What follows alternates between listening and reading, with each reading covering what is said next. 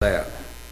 If you have your Bibles, I'd like for you to turn to the book of Ruth. Now, I know the last couple times I was here, I spoke from the book of Ruth, and I'm not really doing a series of messages through it. I'm just kind of picking out different things that have jumped out at me as I've studied the book. And so this morning, I'd like for you to turn to Ruth chapter 2. Ruth chapter 2, it's Joshua judges Ruth in the Old Testament there. And I want to just share some things that I think are good. And is there a penalty or anything if I don't go so long? I mean, if you get out a few minutes early, would there be a penalty or anything like that? I think in Baptist churches, they probably don't have those. All right. Let me just read a verse or two here in Ruth, and I've got the NIV. I know that probably on this chapter 2, verse 19, it would probably be, I've got the New King James too, and that's, I think, what you use here a lot.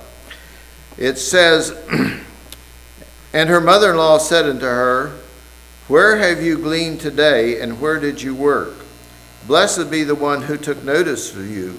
So she told her mother-in-law with whom she had worked, and said, The man's name with whom I work today is Boaz.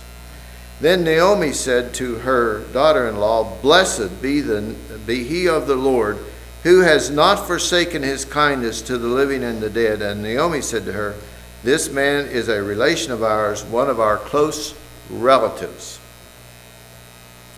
Now, when I was here before, we kind of just talked through some of the first chapter and verses there.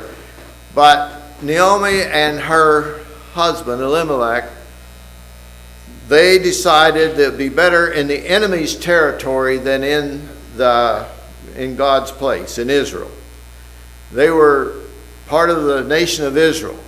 And the nation was not worshiping God. They were rebelling against him. And so God said, I'm going to discipline you folks because you're not doing what you're supposed to be doing. So he sent a famine into the land. And Elimelech and his wife here, Naomi, they said, well, we don't have to put up with this. We'll just go down here. Now, Moab was an enemy nation.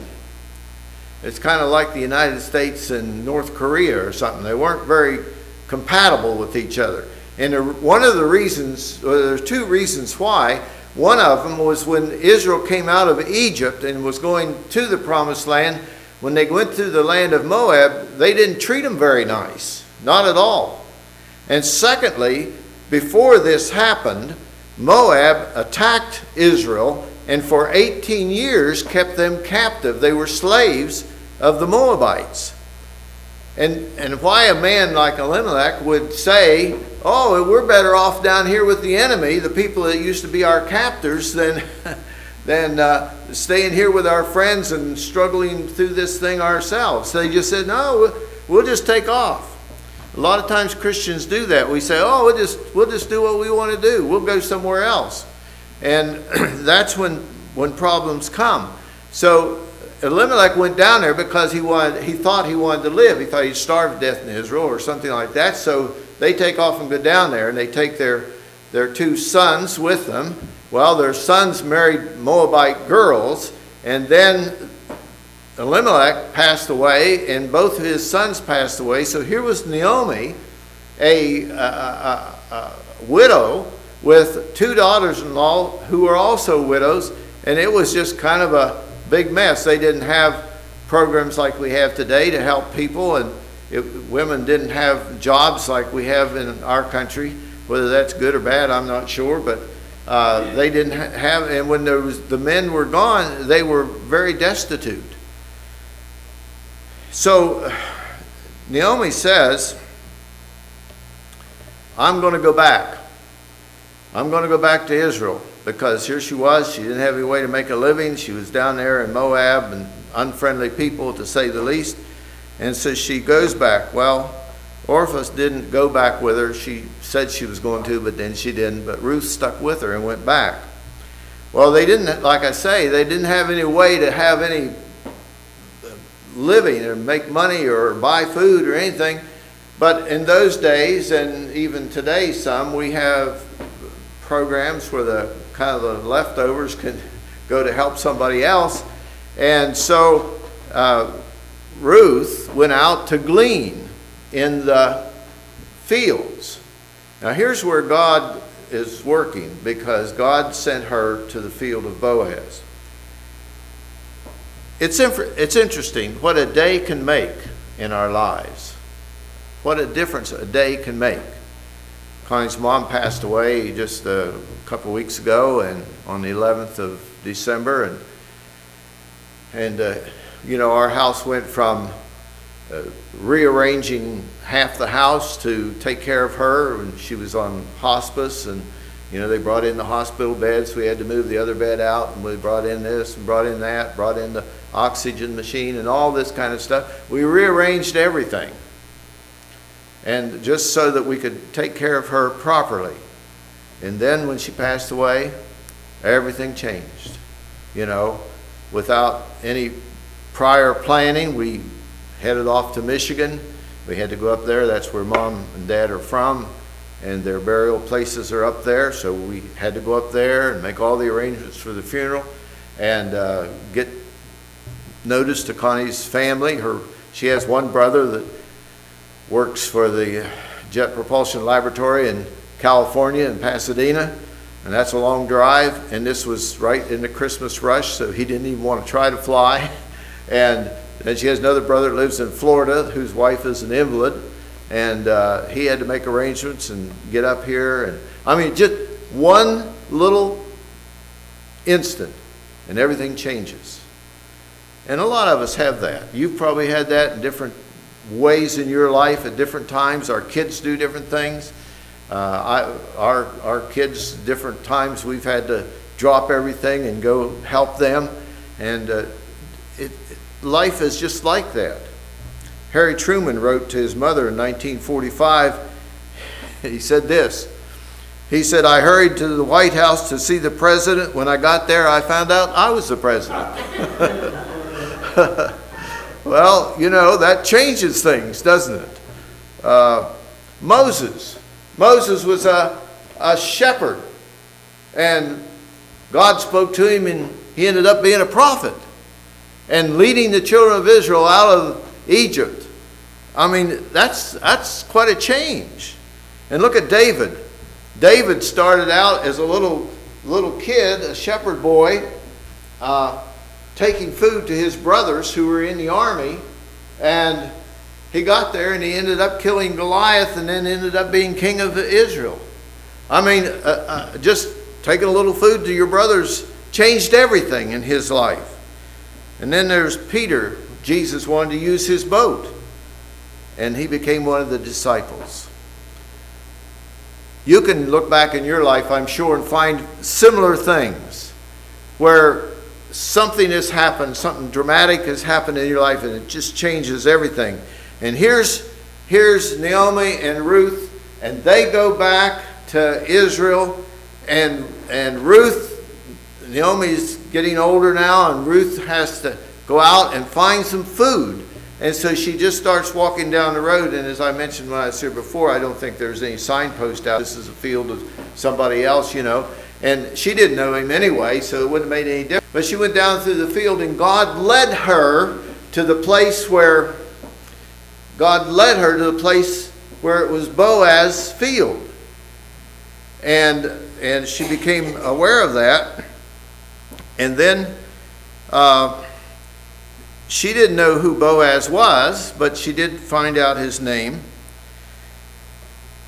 And then we find something changing in Naomi's life. Now, back in chapter 1, if you can turn there, Ruth chapter 1, it's just probably across the page in your Bible. In verses 20 and 21, it reads like this. Don't call me Naomi, she told them. Call me Mara, because the Almighty has made my life very bitter. That's the way a lot of people do when they get out of sorts with God. They blame him for everything. Why did God do this to me? Or why did God allow this in my life? God didn't send her to Moab. God didn't do any of this stuff to her. She and her husband conspired together, and they went. And then she said, well, God did this. No, God didn't do it. She got herself into this kind of a fix. And then she said, I went away full, but the Lord has brought me back empty. Why call me Naomi? The Lord has afflicted me, and the Almighty has brought misfortune upon me, blaming God. The Almighty God has brought misfortune in my way. That's not true. She and her husband brought that on themselves because they were disobedient to God. And how many times do Christians get kind of cross-grains with God and they take off and do things their way, and then they say, oh, God, he's not good to me, he's not doing me right by me and everything. She says he's bitter, has made my life very bitter. God didn't make her life bitter at all. God was trying to discipline. Now, that's like when we discipline our kids. They may not like it, but we're not doing that to cause them to have a bitter life. We're doing that to help them have a better life.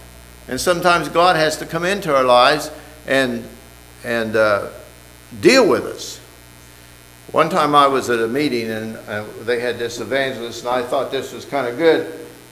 He said when he was a little kid and he'd get into trouble, his mom would grab him, and she had a little paddle, and she would start paddling him.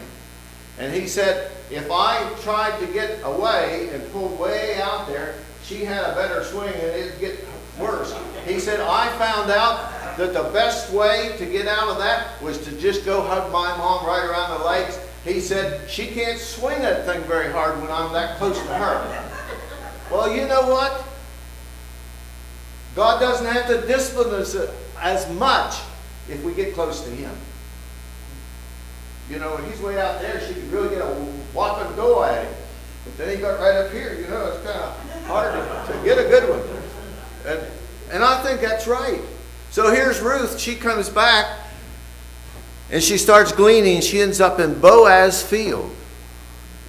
And then when she comes in and she tells her mother-in-law what had happened, and her mother-in-law, there in verse 19 and 20, and in those little section right there, her mother-in-law says, oh, Boaz.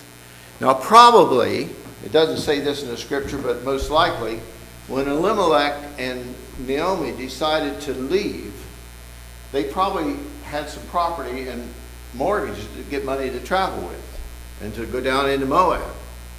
Well, Naomi didn't have any money to buy it back, so she didn't have any property, she didn't have any place to live. And here she finds out that Ruth had been in Boaz's field gleaning, and she says, man, that is something, because he is a close relative. He's a near kin. And he is a man that has enough wealth to buy our property back, and he has enough wealth to help us. And so that's what they did. Naomi's life is beginning to change. She goes from, like chapter 1, verse 20, don't call me Naomi. She told him, call me Mara, because the Almighty has made my life very bitter. And then over here in chapter 2, she says in verse 20, blessed be he of the Lord, who has not forsaken his kindness on the living and the dead. In other words, Naomi now realizes that God is in this thing. I mean, she's back in Israel, that's good, but she's still having trouble. But she gets back here, and Ruth comes home and says, I was in this man's field, and he was really nice to me today, and he said to go ahead and glean there, and we're going to have enough food. And Naomi starts praising the Lord instead of saying, God has been mean to me. When we get close to the Lord, then we can see what he's doing in our life. And we can see how he's working in our life. And we just need to be close to the Lord. We just need to be like that little boy. When God starts to spank us a little bit, don't run or try to get away, because you can't do that. But you get as close to the Lord as you can, and you'll find out that what you thought was bad discipline turns in probably to a big hug from the Lord. So that's something I think we need to do.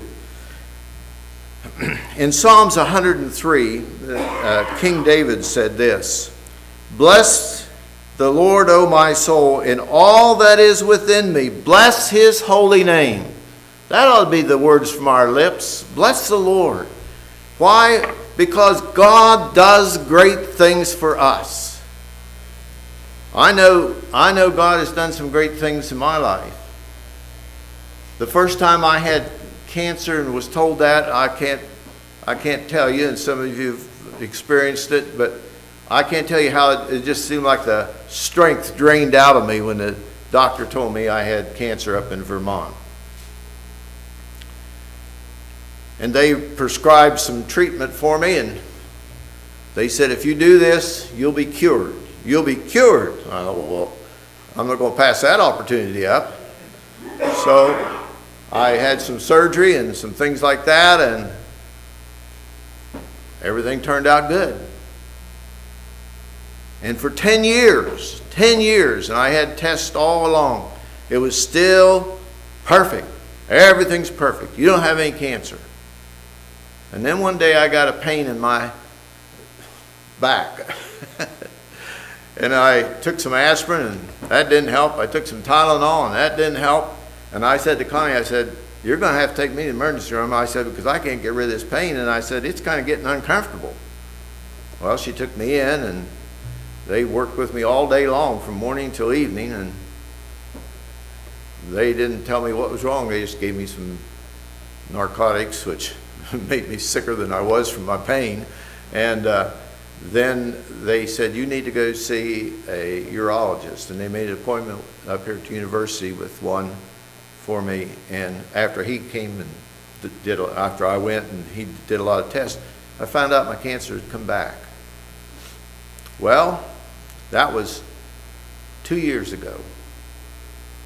And God is still giving me strength.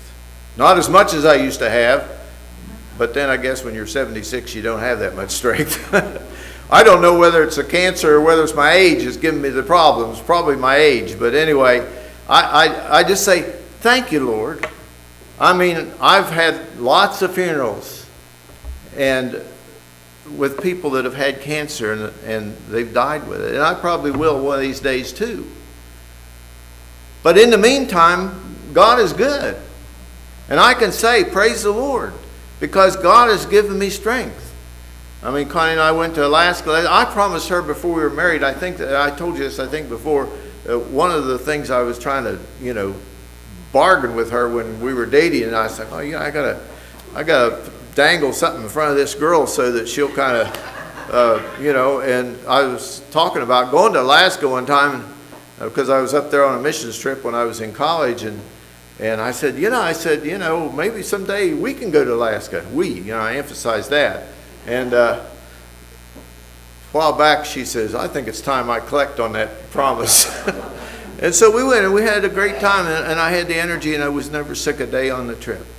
And so God is good. And I can say with David here in Psalms 103 verses 1 and 2, blessed be the Lord, O my soul, all that is within me. Bless his holy name. Well, we need to do that. Need to get close to the Lord. And when Naomi came back from Moab and came back up to Israel, I mean, she was poverty stricken. They had to go out in the edges of the field and where the reapers had dropped a few grains here and a few sticks of wheat or barley here or there, and just pick them up and spend all day at that, maybe get enough to go home and make a little flour and make a cake for supper. Well, that's what it is. There's new hope in Naomi's heart. And they had new hope because of what Boaz did. Because of what Boaz did. Let's look back here, maybe up around verse 14 of chapter 2. When Boaz came to the field to see the workers there and everything, and it says at mealtime, Boaz said to her, "Come over here and have some bread and dip it into the vinegar." And when she sat down with the harvesters, he offered her some roasted grain. She ate it all and all she wanted, and had some left over, which she probably took home to Naomi. And then he said, Boaz gave orders to his men. Now here's where I think this is special. I think it is. Boaz gave orders to his men, even if she gathers among the sheaves, don't embarrass her. Don't say anything, nasty to her. And then he says, rather, pull out some stalks for her from the bundles and leave them for her to pick up, and don't rebuke her. There's a devotional book that's written, Handfuls on Purpose. And that book talks about the blessings that God brings. Now Boaz, he saw this girl, and he said to his men who were cutting, they probably cut it with a cradle. Some of you remember that, when they used to cut their wheat or barley with a cradle, on a big scythe with a thing on it. And he says, you just leave a little bit here and there, and every once in a while you just take an extra handful and throw it on the side. Now, I'll tell you, that's the way God does with us. Boaz did something, and I'll tell you, God does things for us. He just gives us handfuls on purpose. He knows what we need before we ever even think about it. And He knows down the road, a long ways, what we need. And God just gives us special blessings along the way. Now, I know we have difficulty and we have trouble in this life. And why is that? I think it's very easy to explain. It's not because God did it, because, like Naomi said, God made my life miserable. That's not right. What happens is we live in a sinful world. I mean, I saw on the news just this weekend that in Pittsburgh, the murder rate has almost doubled. Now, God doesn't commit murder to people, but people without God do. They murder. If they don't like somebody, they shoot them. I mean, our world is terrible, and that's the kind of world we live in, and that's a result of sin. That's not a result of God's doing anything. That's the result of the sinful heart of men, and that's what they're doing. And so Boaz did something, and God does things for us. Boaz did something for Ruth and Naomi, but I want to tell you, God does something for us. God will bring special blessings into your life. You serve the Lord, and God will take care of you. He's taken care of Connie and I. He's taken care of Doug, who's down there in Chile, South America. And Doug has gone through a very difficult time recently because one of the missionaries that was helping him came home on furlough and didn't go back. And Doug was stuck not only with his full-time ministry, but their full-time ministry. And it's just like, he said, Dad, I have no time. He said, I got 4 kids and I can't even hardly see them. Well, now that's not right either, and he's got to make some adjustments there, but God is taking care of him. God is taking care of him. We should just realize that Jesus does something for us. And then they have hope. Naomi and Ruth had hope because of what Boaz said. Not only what he did, but what he said. In verse 21, Ruth the Moabitess said, he also said to me, you shall stay close to my young men until they have finished all the harvest. He said, you just stay around here. Now, he already told him. We saw that, didn't we? He already told him, you just drop handfuls of purpose. When you're cutting the wheat and you're cutting the barley, every once in a while you just pull out an extra handful and just throw it on the side. You just leave it. For her. He was taking care of her. And then he said, you just stay here for the whole harvest. Not just today or not just this week, but until now that the harvest would run a couple months there for the between the wheat and the barley. And he said, you just stay. with the impression that something special was going to happen.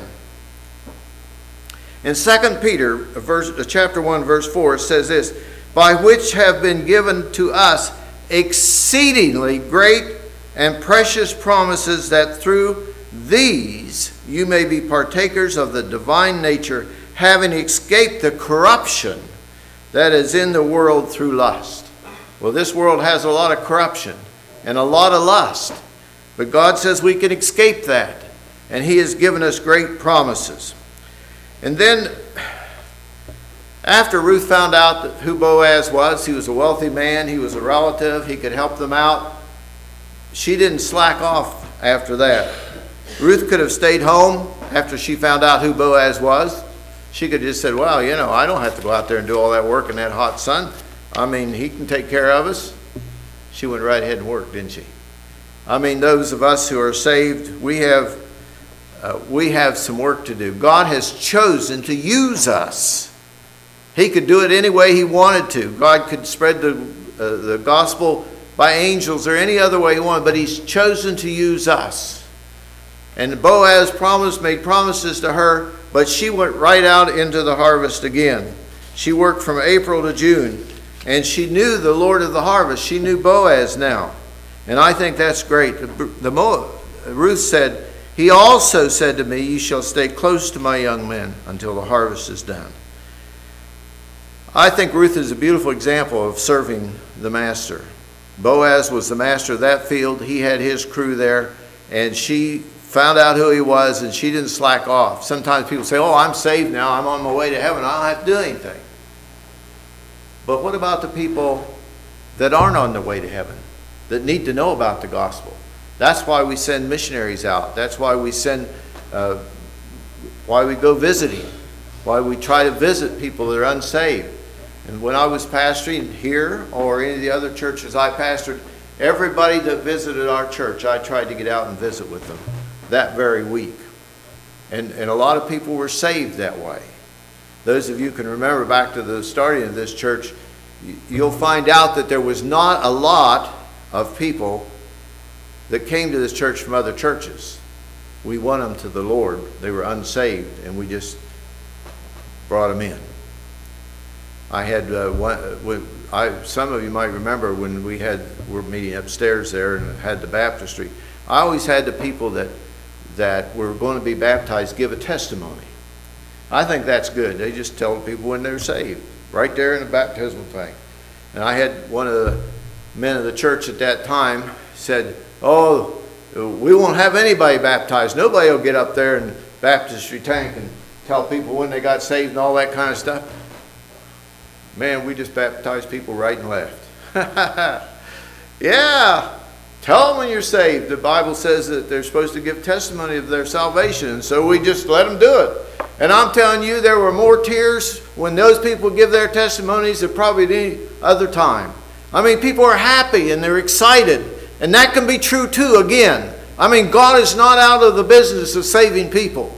God is still in the business. And I'll tell you, if you bring the people in and work with them and lead them to the Lord, you'll be surprised what will happen.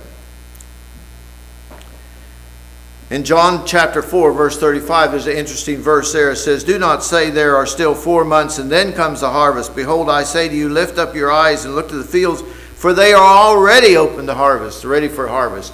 And that's true. People need the Lord. People need the Lord. I played that song for you a few weeks ago. We need Jesus now more than ever. More than ever. This world needs Jesus now more than ever.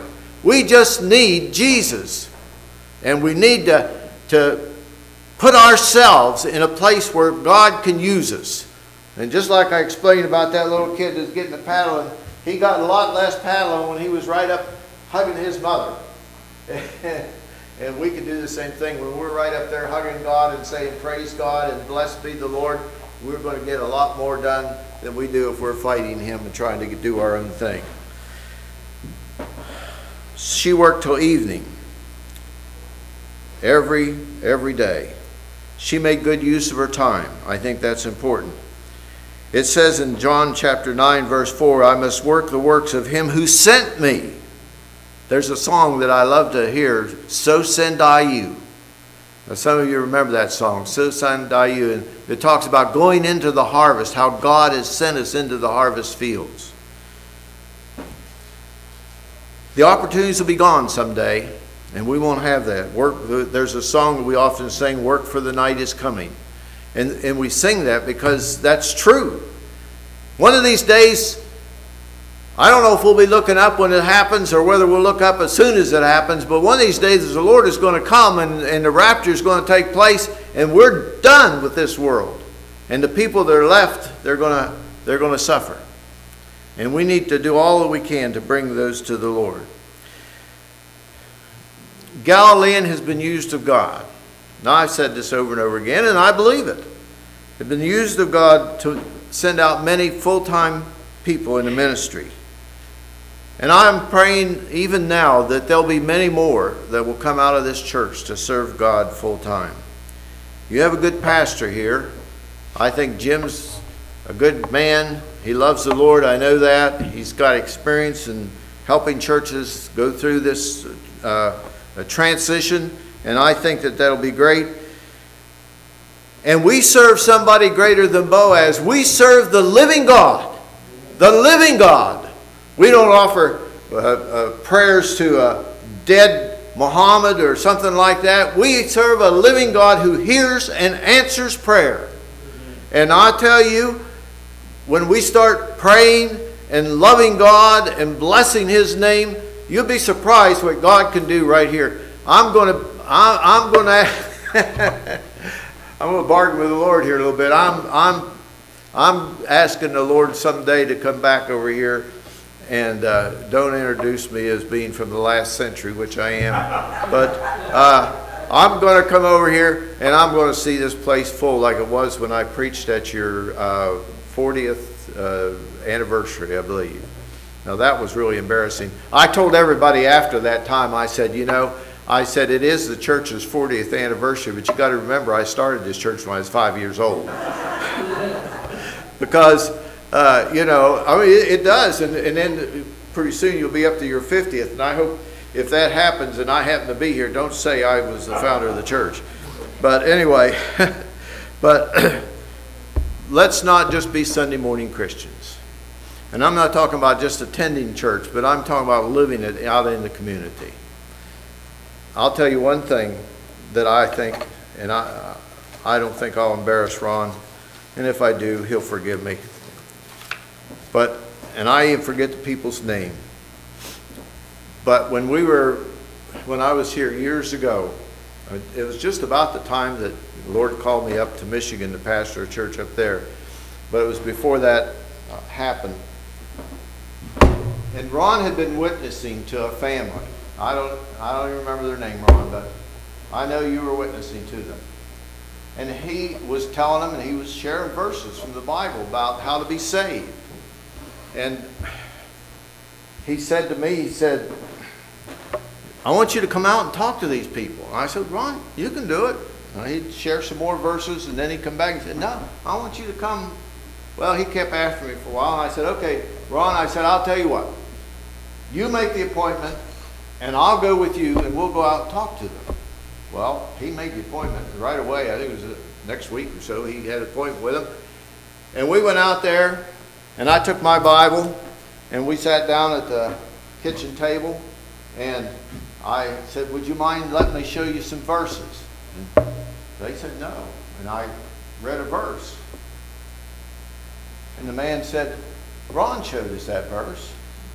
I read another verse about salvation. He said, well, Ron showed us that verse. And I read some more verses.